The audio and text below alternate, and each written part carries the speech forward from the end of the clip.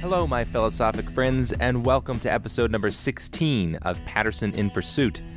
You guys are probably tired of hearing me say this, but I am so excited about this interview. This is another one of my favorites ever. Today, I'm asking the foundational question, what is logic? And to help me answer this question, I spoke with Dr. Timothy Williamson, who is the Wykeham Professor of Logic at Oxford University. We spend a lot of time talking about the nature of logic, the constraints of logic, paradoxes and contradictions in logic, and we also get into some really interesting discussions about the metaphysics of concepts and mathematics. If you have an appreciation for logic, I can bet the farm that you are going to love this interview. Dr. Williamson is the author of several books, most recently a book called Tetralogue, I'm Right, You're Wrong, which is a fictional conversation that takes place on a train between four people. I'll have a link to that book at the show notes page this week, which is steve-patterson.com/16. And shortly, I will also put up a link to my upcoming book, Square One, The Foundations of Knowledge, which is specifically on this topic as well. So I hope you enjoy my conversation with Dr. Timothy Williamson of Oxford University.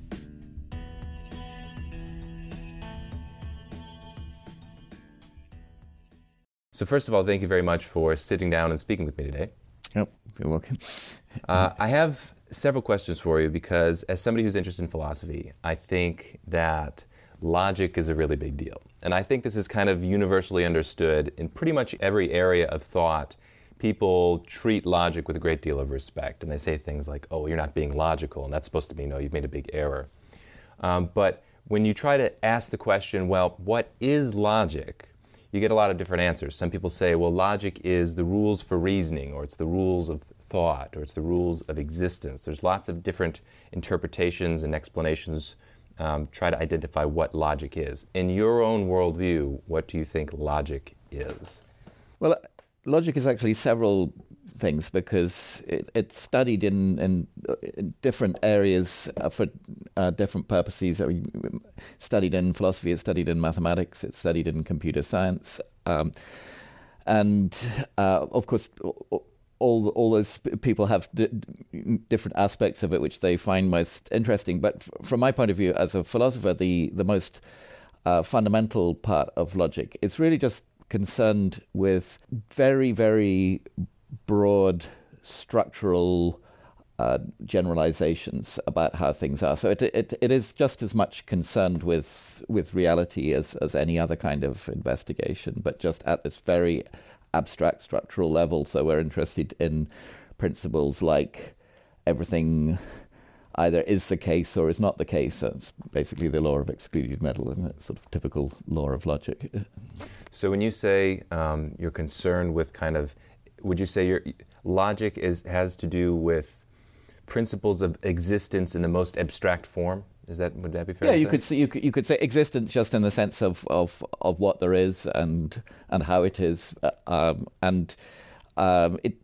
You know, I think in some ways it's mathematics is a bit like that, but logic is concerned with even more fundamental kinds of generalizations about how things are. And people talk about it as the laws of thought, but I think it's really that it's not so different from a subject like physics. I mean, the physics isn't really concerned with the laws of thought. It's concerned with physical reality. But then, of course, if you know something about physical reality, that tells you how you ought to think about physical reality. And in the case of logic, I think it's similar, that it's not primarily concerned with giving us instructions about how to think. But if you do know something about the sort of broadest structural features of reality, that should constrain the way that you think in the same way that any other knowledge should. So there's a lot of questions that are evoked by that response. One of them, you say, at the beginning you said, it's studied by a lot of different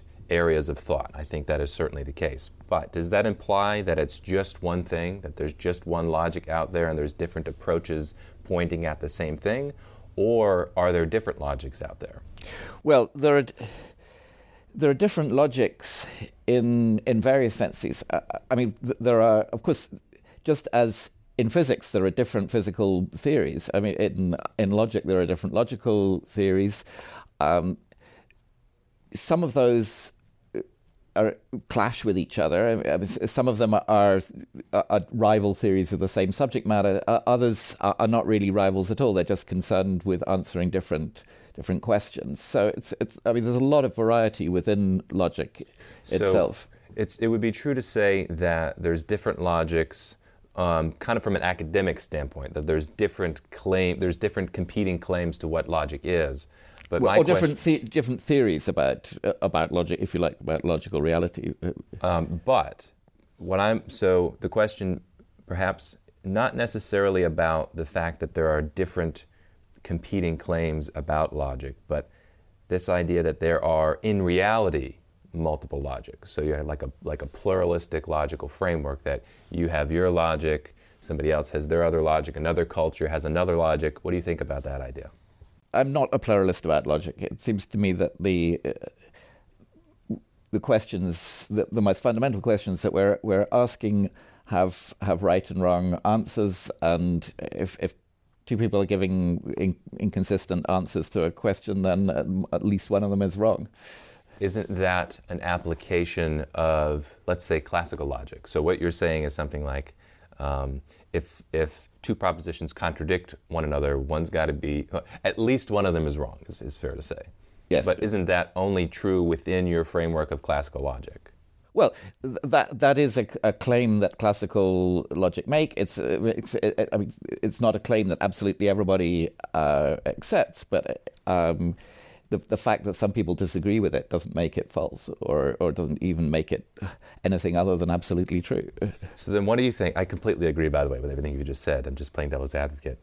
I had an interview at Columbia University where I was talking to a gentleman about this topic, and he was a dialetheist, where the grand priest version of there are some true contradictions that you just have to accept. It is not the case that everything is true or false. There are some exceptions. So you would say you think there's an error in that way of thinking. Yeah, I'm not a dialetheist. I think that when somebody contradicts themselves, something is going wrong. I think dialetheism, it's an interesting view, because it's not just a completely irrational sort of reaction. It is a way of attempting to deal with certain kinds of paradoxes which result where apparently very plausible principles lead to contradictions, and the dialetheist's idea is that those contradictions are really telling us something, and that that's where in reality there simply are, if you like, black holes of contradiction. And I mean, their view is that if you're willing to accept a few contradictions, you can actually get a nicer theory overall than if you avoid contradictions. But in all these cases, it is in fact possible to avoid contradiction. That's what I was going to ask. So what you would have to have some kind of resolution then to something like the liar's paradox. What do you have a personal? I mean, your conclusion wouldn't be it's true and it's false. So yeah, sure. What do you think is the resolution? So there are certain principles about how we apply the concepts of truth and falsity, which in the liar paradox are actually being applied to sentences, and so they're really to do with the way that we handle language, and I mean, if you're a classical logician, the way you deal with the liar paradox is you say that we've got to be more careful in the way that we handle language, which means that we can't always make the moves that it's quite natural to make most of the time. For example, in talking about which sentences are true, so we can't, in ordinary situations, we'd think that saying the sentence "snow is white" is true is just the same as saying "snow is white," and so we can make those transitions between talking about truth and just talking about the world in a very automatic way. But what the liar paradox shows is that those transitions are not as straightforward as we think, and that in fact, in certain circumstances, they've got to be restricted when we're dealing with sentences that may, in some subtle way, fail to express any real proposition about the world, even though they feel meaningful to us. And if you're willing to make those restrictions, then you can handle the liar paradoxes without having to accept any contradictions at all. And what I would argue is that in the end, that gives us a better theory than the dialetheists do, because what the dialetheists do is, rather than making their revisions at the level of how we handle language, they revise the very basic logic, which is a logic that is used in all theorizing whatsoever. Yes. So, for example, all over the natural sciences and in mathematics, people are using logical principles. I mean, they're reasoning with logic, because when they come to an inconsistency, then they do something to get out of it, and so on. And so what the dialetheists are doing is forcing us to complicate fundamentally all the reasoning that we do, because they say that absolutely basic laws of logic have to be revised.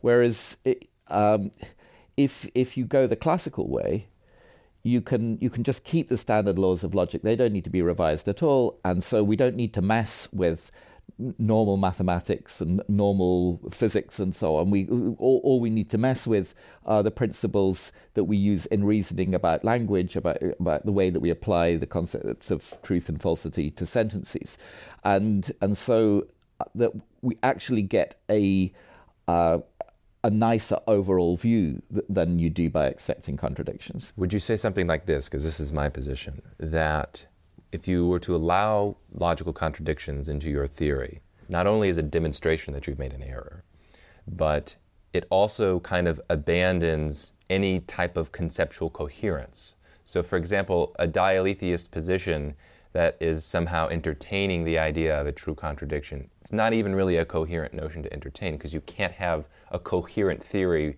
which is an incoherent theory, which is a theory which includes logical contradictions. Would you say that's too extreme? Well, I mean, it's too extreme to suggest that dialetheism involves total intellectual anarchy where just anything goes. I mean, dialetheists, they do have some principles of logic that they adhere to. And if you talk... That they don't contradict? It's not that they avoid contradictions, but there are various other principles that they adhere to. So, there is some discipline to the way that somebody like Graham Priest talks. There is discipline. I think certainly that is the case in the sense that they sit down and write books and formally try to develop a theory. But what I'm trying to get at is, can it be that a theory is internally coherent if it's not internally consistent? Can you have can you say, yes, I fully understand this subject matter, even though within my understanding there's a contradiction? Well, of course, I think it's wrong to say that, because there are no true contradictions on my view. But if by incoherent you mean something like a theory that just totally collapses, then that is not the case for dialetheist theories. Because, I mean, the situation is that in classical logic, if you have a contradiction, then from the contradiction you can derive any conclusion that you like. And so, as it were, all hell breaks loose when you have a contradiction. Within dialetheist logic, you can't actually derive very much just from an individual contradiction. And so having a contradiction in your theory does not mean that the theory totally collapses, that anything goes whatsoever. Well, but it's not any innocent contradiction, though, because if it's the case that you permit any actual logical contradiction in your theory, then that implies, in principle, that logic has exceptions. Well, because it has at least one. That's an exception to classical logic. It's Right. not an exception to dialetheist logic. So they're not having to qualify what they regard as the true logic. Right, which is they just think that that classical logic has been erroneously set up as the true logic, and that actually a different logic is the true one. Well, this is the one this is great because this is so related to the conversations I've had. Because what I was trying to ask this professor at Columbia is there a way to fully make sense of a sentence that contains a logical contradiction? Something just straightforward like, the cat is on the chair, and it's not the case that the cat is on the chair. And it seemed like the claim was in dialetheism, yes, you could make some sort of sense to it. Actually, I gave here's an even better example because I remember exactly the response. I said, is there any way to make sense of a proposition like there's a square circle? Is that something that is coherent? My position, it's not even coherent if you understand the concepts. And he said, sort of, because we can say that square circles are square. Yeah. Well, even from the point of view of a classical logician, the sentence, there are square circles, it has to be meaningful because its negation is true. It's true to say that it's not the case that there are square circles. But if there are square circles was just nonsense, then negating it would also be nonsense, and so it couldn't be true. Well, so it has to have a meaning, but the meaning is just such on a classical view that it can't be true. Well, okay, I guess maybe it depends on what we mean by nonsense. Because what I would say is if you unpack the concept of square and you unpack the concept of circle, you find these two things are mutually exclusive. So it's like claiming two mutually exclusive things can be put together. Like, yes. Well, that doesn't understand what being mutually exclusive is. Well, I think dialetheisists would agree that in a way nothing can be both square and circular, but they also think that some things are square and circular, and that's a contradiction. But that's a problem, though, isn't it? Well, it's certainly from a classical point of view, it's a problem. Okay. But if by making sense you mean that it's something that can be defended in a way that doesn't involve, as it were, complete madness, then they manage to defend it. Depends on what you mean by complete madness. Well, I mean, believing in a true contradiction, I would say, is a pretty good qualifier of complete madness, even if you are very composed in having that belief. Yeah, but as in fact, if you meet a dialetheist like Graham Priest, he's considerably saner than for example, Holocaust deniers or people who think that the world is being run by a conspiracy of lizards or what. Okay, so let me ask you this, because the attack, if you will, on classical logic doesn't just come from the dialetheist. It also comes from other angles. Do you have, I know I'm just kind of springing this on you, but do you have then a response to the claims of people who come from, let's say, they appeal to quantum physics, and they say quantum physics shows that reality is logically contradictory because reality is in two mutually exclusive states at the same time? Do you think that even if they think that's what the evidence shows, actually isn't, and there's alternative theories which don't include logical contradictions that should be believed? Yeah. I think that the most serious form of non-classical quantum logic is not one that includes contradictions, but it's one which does revise certain classical laws of logic. What it actually revises is the law that if X is the case and either Y or Z is the case, then either X and Y is the case or X and Z is the case, which is known as one of the distributive laws.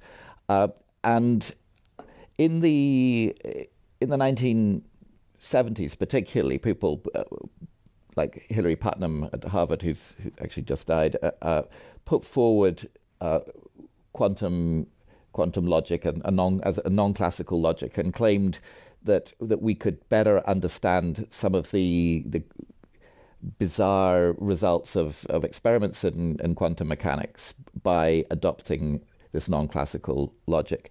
As far as I can see, that program of quantum logic has fundamentally failed, and Putnam, in fact, withdrew his support for quantum logic. It's failed not as it were just because it's non-classical, but it simply turned out that even if you adopted this non-classical logic, it didn't really help you understand the physics any better. Mm-hmm. See, what the quantum logicians had been claiming was that it was somehow our prejudices in favor of classical logic that were preventing us from taking quantum reality seriously, and that once we could get rid of these logical prejudices, we'd be able to understand what was going on. But it turned out that just abandoning these classical laws didn't make any more sense of the experiments than it had before. So, as were for reasons internal to the physics, it just turned out that going non-classical in logic was not a helpful move in understanding what on earth is going on with quantum reality. Well, so then I have to re-ask the question, though. I mean, does that mean that you're saying the claims coming from physicists or even philosophers saying that quantum physics demonstrates the limitations, or even the demonstrably demonstrates that classical logic isn't as rigorous as we think it is? Do you think that they're mistaken? Because there are obviously alternative interpretations of quantum mechanics that doesn't include, in terms of the Copenhagen interpretation, things being here and not here at the same time. There are several different interpretations. Would you say that those are automatically superior just by virtue of the fact that they aren't logically contradictory? Well, I don't think any of the plausible interpretations of what's going on in quantum reality from the point of view of physics are ones that involve postulating contradictions.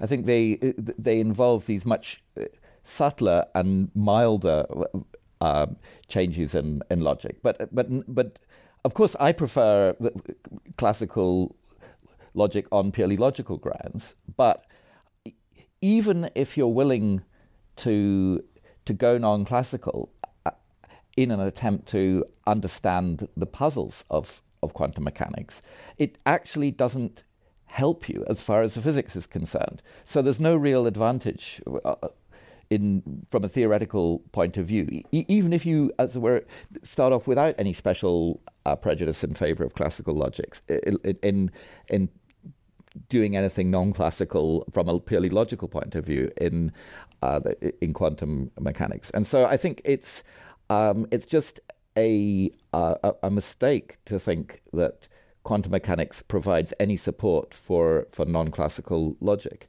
Of course it's a deeply puzzling area. I don't think anybody denies that, and it's very unclear what the correct account of it is. But there's no reason to think that the correct account involves any meddling with logic itself. Now let me ask you this. If it were true that you had physicists claiming, maybe in the future, or let's just say that there was a fundamental theoretical disagreement that the physicists were saying, look, we have evidence of non-classical logic, and it was pitted against classical logic, do you think that there is is it hubris to say from a logical standpoint, you've only demonstrated that physicists, you've made an error? So in other words, a lot of people have the intuition that physics has the final say, that physics is kind of the bedrock justification for our other beliefs. Other people say that no, logic and even philosophy is kind of the bedrock through which we interpret physics. Do you have a response to that? Do you think one is more fundamental than the other? Well, one thing that's very clear about physics is that it depends on mathematics. Physicists are using mathematics all the time, and mathematical reasoning itself depends on logic.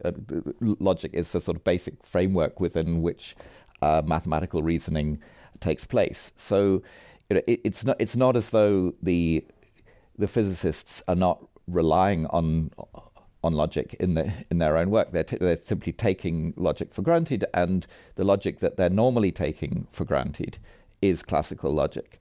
Now, that doesn't mean that we can't conceive of challenges to classical logic coming out of physics. About something like the law of non-contradiction. Yeah. Well, I think, as I say, that's actually what the least plausible candidate to be challenged by concerns about quantum mechanics. But in some scenario, they say, look, this is demonstration of a true contradiction coming from physics. Just in that hypothetical world, you say you don't buy it. So I mean, all my instincts make me utterly skeptical of any such claims. But at the same time, I don't want to suggest that classical logic has some kind of transcendental justification, so that, as it were, just by its kind of inner glow of rationality or whatever, that it will automatically trump considerations from anywhere else. And I think that it's not, as where it's not something that's beyond question. It's something that if we are dealing with very, very recalcitrant problems in natural science, and somebody who knows what they're talking about suggests that the best way of understanding some weird phenomenon is by becoming skeptical of some classical law. I mean, we can look at what arguments they're providing, and see whether they're really offering a better theory. And we don't have to go into that taking for granted from the beginning that there's no way we're ever going to allow modifications of classical logic. But my own view is that when we take these proposals to modify logic seriously, we find that in fact they don't help. But we can as we look at them in an open-minded way. I've done that in a number of areas, including, for example, the logic of vagueness, and these non-classical logics, they end up not really having the advantages that are claimed for them. But the best way of arguing that is not by saying that, as it were, nobody's allowed to question classical logic. It's just by looking at what these alternatives are and seeing how they work, and then seeing what the problems are with them. So in evaluating a claim that implies a contradiction, by what tools would you justify, or by what tools are you saying this is a plausible evaluation if you give up the law of non-contradiction or the law of identity, for example? How would you even try to evaluate a proposition as being reasonably true without those? Well, what we're doing is we're comparing alternative theories. The theories include, as it were, logics. I mean, that's one component of them. They may also include various claims about the physical world, if we're thinking of challenges to logic from physics. And we compare them against each other by normal scientific standards. So we're on the one hand, we're looking to see which theories fit best with the evidence. We're looking at which theories are simple and elegant, but also which are strong, which have a lot of explanatory power. But doesn't all of that presuppose, like, the law of identity, for example? No, it doesn't. You can. I mean, the law of identity is a particular logical law that everything is identical with itself. That law is not being used in many logical deductions, and so, I mean, you can entertain. Isn't the law of identity something that is kind of inescapably presupposed whenever you're coming up with a proposition about anything? So if I say, the reason for physical phenomena X is such and such, I'm saying the reason for physical phenomena X is such and such, and I'm not saying the reason for physical phenomena X is not such and such, right? Isn't it something that's inescapable. So if any proposition you make, you're specifically not claiming the opposite of your proposition. Right? So you're claiming my proposition is as it is. You can, I think, if you try to show that the law of identity is being presupposed by things people say, very often you would actually have to invoke the law of identity to in trying to argue that it was implied by what they were saying, so that it. How could you have an argument that didn't invoke it? Because all arguments are arguments. Yeah, but the fact that. There are actually a number of different things that people mean by the law of identity. All arguments are arguments. One thing is everything that has a property, and another is that everything is identical with itself. Those turn out not to be exactly the same principle. But for example, even if you say all arguments are arguments, that's something that would be challenged by some logics of vagueness.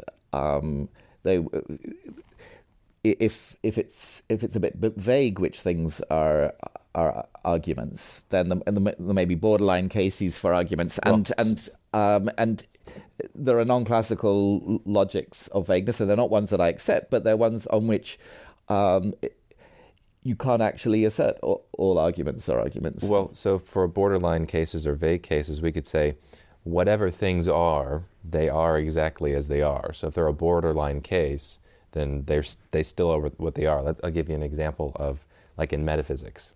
This is funny because somebody actually was trying to demonstrate the limitations of classical logic when they gave this example. They said, "Is George Costanza bald?" You know George Costanza is in Seinfeld? He's this half-bald character. Is he bald? Is he not bald? And supposedly this is supposed to say, vagueness. Well, this is a vagueness of language, but it's not a vagueness of logic, and it's not a vagueness of existence. So what we could say is, if we want to be precise, George Costanza has exactly as many hairs on his head as he does. He certainly has no more, and he certainly has no less. A is A. Now, where the vagueness comes in is just whether or not we use a word, bald, which is just a subjective evaluation of somebody's the amount of hair on their head. Then yes, I'm fine with that being a spectrum. Some person could say he is bald, some person could say he isn't. No big deal. It doesn't change the idea that he is exactly how he is. There's no vagueness there.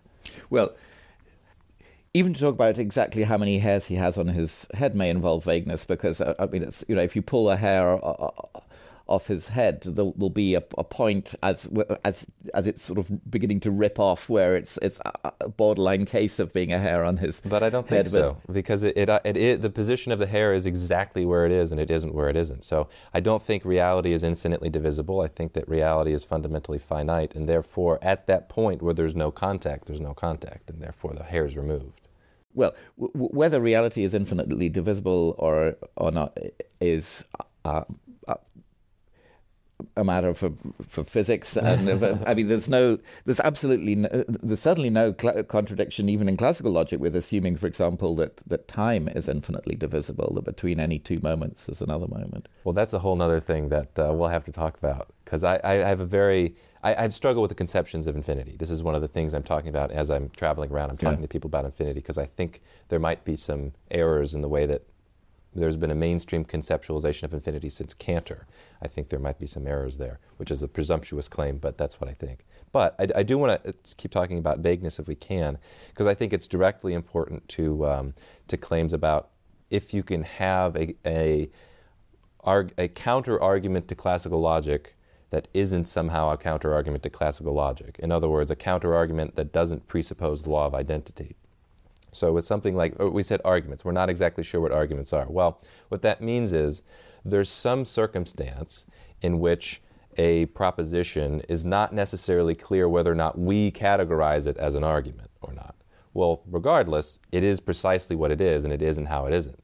But there's like a taxonomic categorization to say this is an argument or it's not an argument. Whether or not there's blurriness there really doesn't make any difference in terms of the laws of identity and non-contradiction. Let me give you one more example, and I'm sorry, this is a monologue, but I'll let you respond. The example I like to talk about is somebody standing halfway in a doorway. Is it the case that they're halfway in the doorway? Yes. Is it the case that they're not halfway in the doorway? Yes. Because you could see, if we're being imprecise, somebody could say, oh, look, he's halfway in, and it's not the case that he's halfway in because he's halfway out.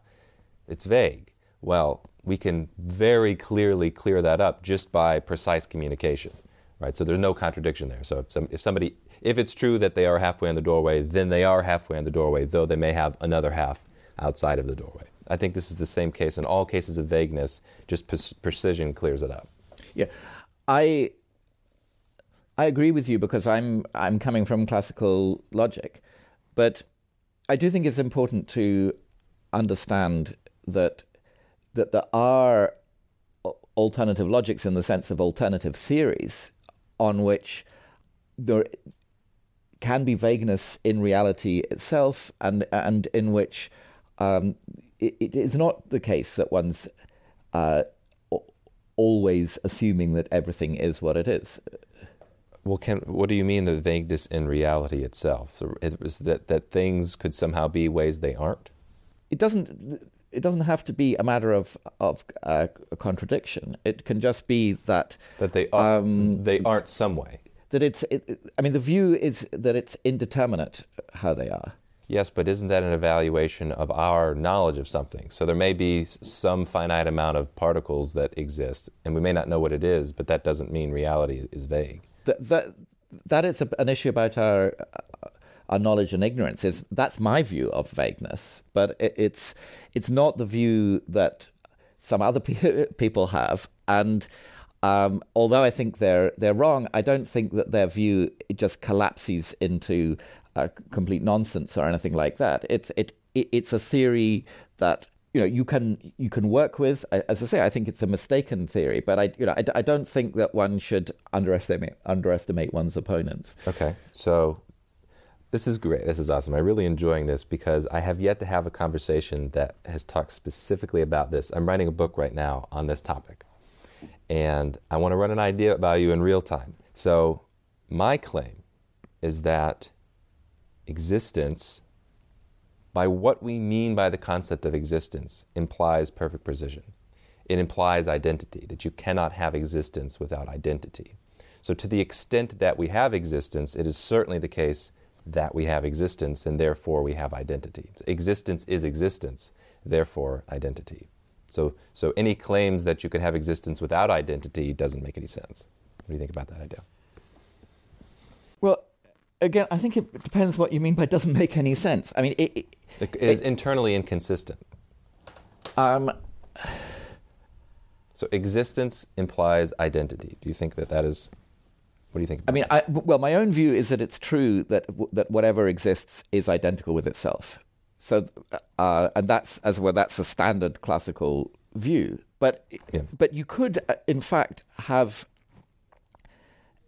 a consistent view. I think it would be a wrong-headed one, but it would be consistent in the sense that it wouldn't just end up implying absolutely everything, which said that some things are not self-identical. And in fact, even within classical logic, you can prove that such a view is consistent. Consistent in the sense that that you could develop such a view without ever just ending up just saying absolutely everything. So it sounds like your criteria for determining incoherence is that you could say absolutely everything. My criteria for incoherence is some kind of internal contradiction. But when you gave the example of some things might not be themselves, what I would say is, what do you mean by things? Because what I think you mean by things, or what anybody means by things, is existent things. And if that's true, then it implies they are exactly as they are.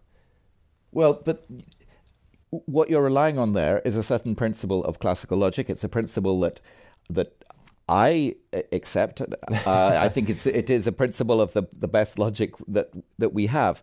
But it's important to understand that it is possible to formulate alternative theories. I mean, you know, it's important to know what you're up against. I agree. And, I agree. And when we're talking about whether a view makes sense, if you just say, well, that you're going to regard any view that implies a contradiction as not making sense, then people are likely to reply, well, all right, you can use the phrase "doesn't make sense" in that way if you like, but then maybe we should take seriously some theories that as you would put it, don't make sense, because actually, it is possible to work with such theories, because they don't end up saying just absolutely everything. I mean, that's but it's possible to work with them in the sense that you can work with the assumption that 1 + 1 = 3. You can work with that in the sense that you can make all kinds of theories. Technically speaking, you write all kinds of books, but that doesn't mean that it makes sense. Well, it makes sense at the very least in that it's meaningful. Because I mean, even 1 + 1 = 3 is meaningful. It's not just complete gobbledygook, but because its negation is true. It's true to say that 1 + 1 is not equal to 3, but that can only be true if it's negating something which itself is meaningful, and so that means that 1 + 1 = 3 has to be meaningful. And so you can have these alternative theories which are meaningful, even though they may be, from our point of view, ridiculous. And okay. I mean, the question is whether there's any reason for taking them seriously. And in the case of logical paradoxes, they do provide a bit of a reason for taking some of these very strange alternative views seriously, because the logical paradoxes are really hard to solve, and whatever is the correct view of them, it's going to be pretty strange, because we've tried all the non-strange things and none of them work. Right. We have to be willing to take seriously some pretty weird theories, just in order to do justice to the depth of these problems. And some of these theories may involve saying things that are mad. As I say, in the case of logic, I don't, in fact, think that we need to go all the way to contradictions. But the case of infinity that you mentioned before that's a case where we've developed theories, or Cantor theories, which have become a part of absolutely standard mathematics, which do contradict things that people regarded as self-evident before. I mean, for example, that in some sense, a part of a thing can be the same size as the whole thing, and so we've had to revise our ideas about what's really obvious. Well, why wouldn't you conclude then that Cantor was wrong? Well, I think the success of modern mathematics is pretty clear indication that Cantor was not on the wrong track. Well, what do you mean by success? Well, it's but both its role in providing the mathematical framework for the rest of science, and it's never Cantor's set theory, once it's rigorously developed, does not involve any contradictions. I mean, certainly nobody's ever found any contradictions. Even something like a part being the same size as the whole, you would say, is not a contradiction. There's no contradiction there, because it's not of the form something is the case and it's not the case. You cannot derive anything of But it's conceptually contradictory. So what we mean by the term part and what we mean by the term whole implies unequalness. Well, unequalness in the sense of they're not identity, but it doesn't imply a difference in size. And what Cantor did was to take apart a number of different things that were lumped together in kind of vague, ordinary discussion of parts and wholes and bigger and smaller and so on. He separated them very carefully and showed how we can reason in a completely consistent way about, as well, the different components of them. And we now have the theory of finite and infinite sets, and we've also got logics of part and whole, and when we put all these sorts of things together, we don't get any contradictions, and we can maintain that there are things which are the same size as one of their parts that's less than the whole. And I mean, there are simple examples of that. So that if you take the natural numbers 0, 1, 2, 3, 4, 5, and then you take the even numbers 0, 2, 4, 6, 8. I mean, they can be put in one-to-one correspondence with each other. There are the same number of each, even though the even numbers are just a proper part of the natural numbers. So let me ask you. I do want to go. I have another question I want to ask you about certainty, but this is mathematics is so relatable to this. Okay. If it were the case that there could be a logic which did not allow for, or which could demonstrate the errors in Cantor's set theory, and specifically his diagonal proof, do you think that would be superior in terms of logical palatability to the conclusions that we find in set theory? So, for example, this is my honest belief, that I think the way that Cantor went about doing that does not understand the nature of numbers. So Cantor was a Platonist, so with the way that he's formulating his questions, take all the natural numbers. I don't think you can do that. I don't think numbers work that way. Numbers are something that are conceptual. So you take exactly as many numbers as you conceived of. You can have those numbers can have certain properties, and there's no infinite here. So the diagonal proof doesn't work because in a sense all sets are necessarily finite because they are conceptual. They aren't existent out there separate of our conception of them, and we can't conceive of an actual infinite. So therefore, as he's working through his diagonal proof, and every one of the lines it has ... And I have an issue with the ... because it implies something that there's an actually existent infinite amount of numbers out there, and I don't think that's the case. I think numbers are conceptually created. And by conceptually created, do you think that they're created by our minds or something? Yeah, they're concepts. One is not something that's out there. One is a concept. I think there are ideas, and there are what the ideas are of, and I mean, there's the number one, and there's a concept of the number one, but those are the distinct. I don't think they are. I think that is the presupposition of Platonism, that one is out there, separate of our conception of it, and I don't think that makes sense. I think it's the same thing. The analogy I use, just we're in England, is Harry Potter, right? What is the ontological status of Harry Potter? Well, if nobody conceived of him, he would have no existence. He has no existence out there. And to the extent he exists, it's only as a product of people thinking, but J.K. Rowling sitting down and writing, thinking about him. He exists in the conceptual world, and we can say things like Harry Potter has circular glasses. Yeah, that's a true statement. But we have to bracket it and say, in terms of the mental world, if nobody ever conceived of him, that wouldn't even make sense. The same is true, I think, of numbers.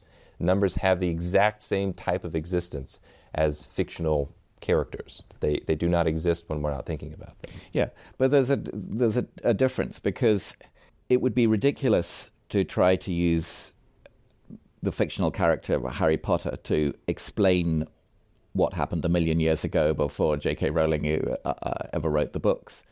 But in the case of mathematics, we use numbers in doing physics, and we use them to explain events that happened millions of years ago. Yes, but these aren't arbitrary concepts. It's not fiction. Maybe I'm glad you brought that up. Maybe I won't use that example because that implies something I don't mean to imply, that they're just capricious, that it's just some fanciful notion that we come up with that's useful. I would say they're conceptual, but their grounding is in logic. One is it's a logical concept. Amount, quantity, is something that is a logical concept that can have an actual direct reference to existent phenomena in reality. So if I say there's one, microphone here, that means something very, very concrete that we can abstract from it. So we can say oneness is nice to think about in the abstract. You can apply it to all sorts of different areas, even a million years in the past, but it doesn't exist when it's not being conceived of. It's a conceptual, logical tool. So this is where I think the project of Bertrand Russell was justified in trying to ground all of mathematics in logic. I think that's true. I think I think all of mathematics follows from logical principles. Yeah, but you're on dangerous ground in invoking Bertrand Russell because he said that that's where he went wrong. To do logic properly, you have to have a sense of reality, and that the kinds of things that we're dealing in with logic and mathematics have as much reality as those that we're dealing with in zoology. I completely agree. Yes. This is funny. I was just talking to Dr. Isaacson about this. That I think sounds contradictory, but I think my own philosophy incorporates logicism and intuitionism, which seem like they're mutually exclusive, but I think there are good parts in both, like the rejection of infinite sets, and in terms of the metaphysics of mathematics being something that's conceptual. But unfortunately, the intuitionists thought that meant the laws of identity as well, as just this conceptual thing. Oh, so we come up with it, and then it's not reference to something that's out there in reality. I think that's mistaken. So in my own view, okay, well, let me ask you this, rather than diving into that, let me ask you this. If it were the case that what I'm saying is accurate about the metaphysical nature of numbers, that I think it necessarily implies that there's not an infinite amount of them in the sense that there's an actual infinite. It means that you can conceive of a number greater than a number that you've already thought of. Yes, certainly, but that doesn't mean that there's an actual infinite out there. And I think it does imply that in no sense can you have a whole that is the same size as one of the parts of the whole. And it also implies you can't have different sizes of infinite sets, because that idea is not even sensible. Don't you think all of that it all follows from this particular metaphysical conception of mathematics? Well, it's hard to say what follows from it, because I think you're oscillating between conceiving of something, the something that you're conceiving, and the conceiving of it, and but those are different. Those are different things, and they're different. They're just you have to make that distinction for mathematical thought, just as for any other kind of thought. There's what you're conceiving, and there's the conceiving of it. So, what do you think about the existence of when we're talking about Harry Potter? Does he exist? There's a fictional character, Harry Potter, who is that is not a boy, but is a kind of cultural construct that was created by J.K. Rowling. Yes. What is its existence? If nobody were to have thought of that construction, then it would have been a merely possible fictional character.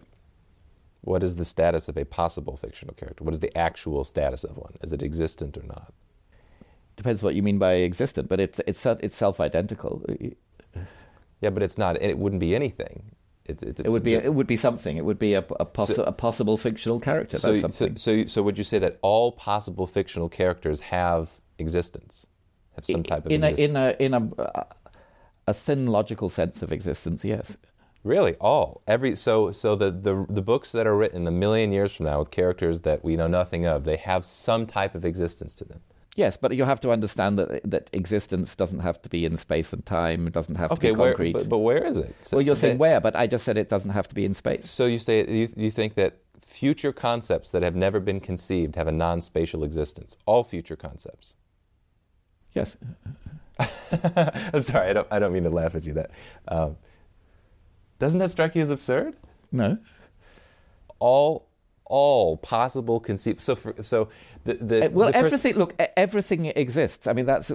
Quine made this point that's trivial. And if by exist you just mean being something, then whatever all of anything exists because everything is something. So 1,000 years from now, somebody reads the Harry Potter books, and they misread them, and they think Harry Potter has square glasses. That concept of Harry Potter with square glasses that nobody would ever have thought about, prior to that conception of it, even if it's 10,000 years, and take any misreadings of Harry Potter, that particular concept with the shoelace is tied differently, that still has a real non-spatial existence. A misreading is something that happens, And it was a possible misreading all along. So that is one theory, but wouldn't you find it much more persuasive or comfortable to say it is not the case that all possible concepts have any type of existence, that concepts do not exist prior to their conception and they do not exist after their conception. They are entirely dependent on our active conceptualization of them. Yeah, but if you're saying there are some concepts that don't exist, is that what you're saying? No, I'm saying at the point of conception, that concept exists. So it's like there is no concept which exists separate of it being conceived. That's what I'm saying. By virtue of what we mean by a concept, I would say. No, I don't think. I think that's not right. I mean, a concept is something that is a way. It's a way of conceiving something. Like the concept of London, let's say. It's a way of thinking of London. Yes, but there's no ways of thinking of London without the mind, right? So you wouldn't have the concept of London without thinking of London. There was the notional possibility of thinking of London was there all along. In a real metaphysical way, has some type of real existence. Yes. This is. I feel like we could talk a whole series on that. Okay, one more question though. This is just a hard geared shift back to what we were talking about before. When you were saying we have to entertain the idea of even potentially giving up the law of non-contradiction, even though it seems implausible, we have to. Does that mean in your worldview there's no room for certainty? There's no room for absolute certainty? There are plenty of things that we can be confident of that we don't have to, as it were, to worry about, to entertain doubts about. And if that's enough for certainty, then certainty is fine. But if by certainty you mean that there are some things that in no circumstances would it be reasonable to doubt them, then I don't think that there's anything as certain in that sense. That for any proposition that you like, there are circumstances in which a reasonable, open-minded person would doubt them. Okay, so can I rephrase that? Would you accept this rephrasing? That your position is certainty as understood as 100% confidence in the accuracy of some proposition, of any proposition, and the belief that there's not even a conceivable possible way for that proposition to be false. Is that what you're saying? You reject that idea? Yeah. If what we're talking about is a kind of dogmatic disposition such that whatever came along, it would not tempt you to call something into doubt. I think that kind of disposition is not an appropriate one to have. Okay, so let me ask you this: if somebody were to say, so let's say I were to claim, Dr. Williamson is dogmatic. Dr. Williamson believes that you can have absolute certainty, as the way I just described it. You would say this is a false claim. Would you say you're certain that that's a false claim? No, I'm not certain that it's a false claim. I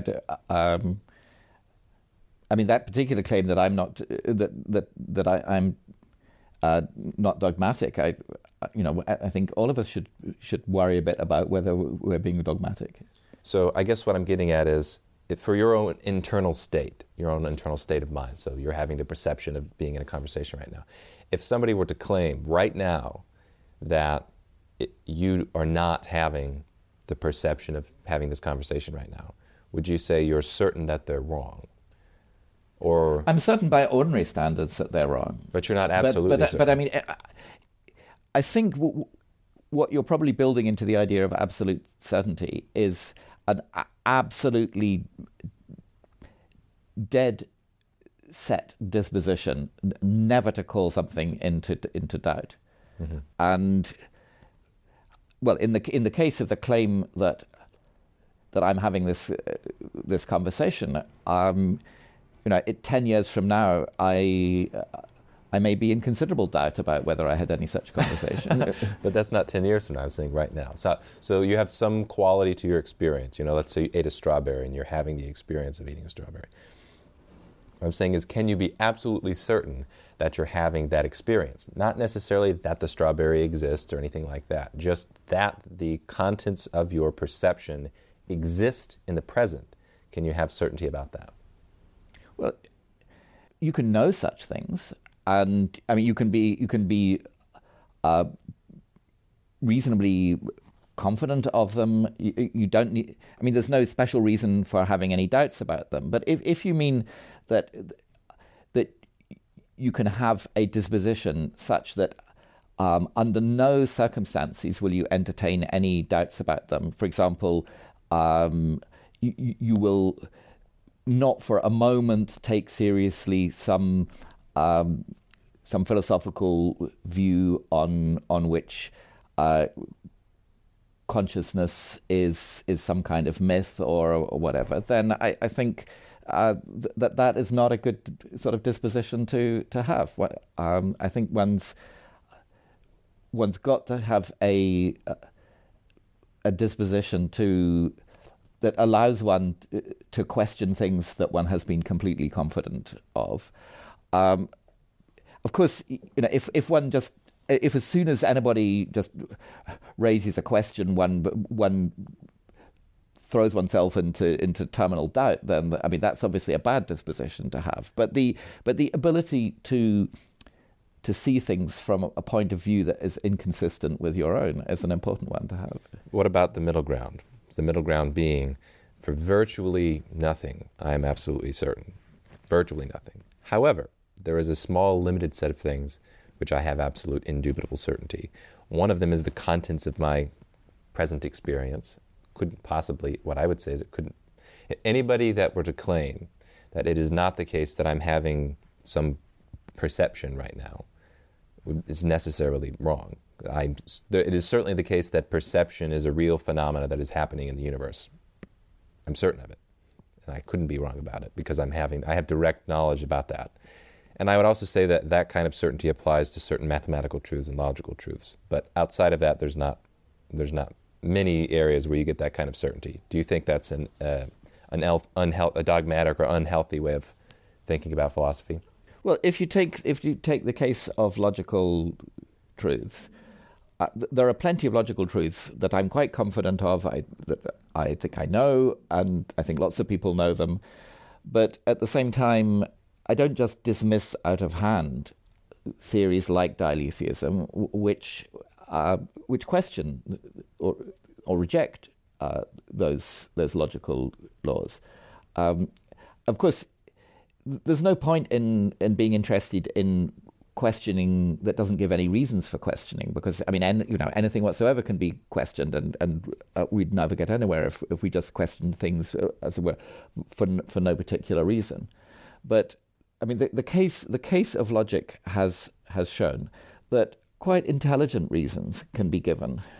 Intelligent, well-informed reasons can be given for things that we thought were indubitable, and that progress has been made by a willingness to doubt things that we previously took for granted, and so a good intellectual disposition to have is one that is willing to question things when intelligent, well-informed reasons for questioning them are provided. Of course, it may be that the things that are being questioned are things that actually are true, and on reflection we realize even that we know that they're true. But the thing is, if you have a disposition to hold certain things above doubt, no matter what happens, the effect of that is that there are probably a whole lot of false things that you believe that you're going to hold beyond doubt. I mean, for example, in the days of slavery, people might have held the proposition that slavery is morally acceptable as something that was beyond doubt. Well, I think on that note, Thank you very much for talking to me. This has been an awesome conversation. Well, thank you. I've enjoyed it. All right, so that was my interview with Dr. Timothy Williamson of Oxford University. If you guys are interested in what we're talking about, check out the show notes page this week, steve-patterson.com/16. I'll have a link to Dr. Williamson's books, to my upcoming book, and I'll also have a link to an article that I just wrote. It's the longest article I've written on my site about a topic that we mentioned here, which we talked about mathematics and this guy, Georg Cantor, who revolutionized the world of mathematics by claiming that there were infinite sets, and there were in fact different sizes of infinite sets, that some infinities are bigger than others. My own evaluation is I'm not persuaded by that argument. In fact, I think his argument is pretty poor, and contrary to the very kind and friendly disposition of Dr. Williamson, I take a very aggressive stance against Cantor's claims. So if that sounds interesting to you, that will be also at the show notes page, my own attempt at refuting Cantor. And make sure to tune in next week where I'm going to be doing a breakdown episode, and I'm going to spend a lot of time on this interview because there's so many nuggets of wisdom that need to be highlighted and expanded upon. And if you liked this interview and you want more discussion about rationalism and logic, then do me a favor and check out my Patreon page. You can support this show by going to patreon.com/Steve Patterson and pledging $1 of support whenever I post new content like this. It helps make these interviews possible. Plus, you'll also get a free copy of all the books I've written and all the books I will write in the future. All right, that's it for me. I hope you guys enjoyed it and have a fantastic week.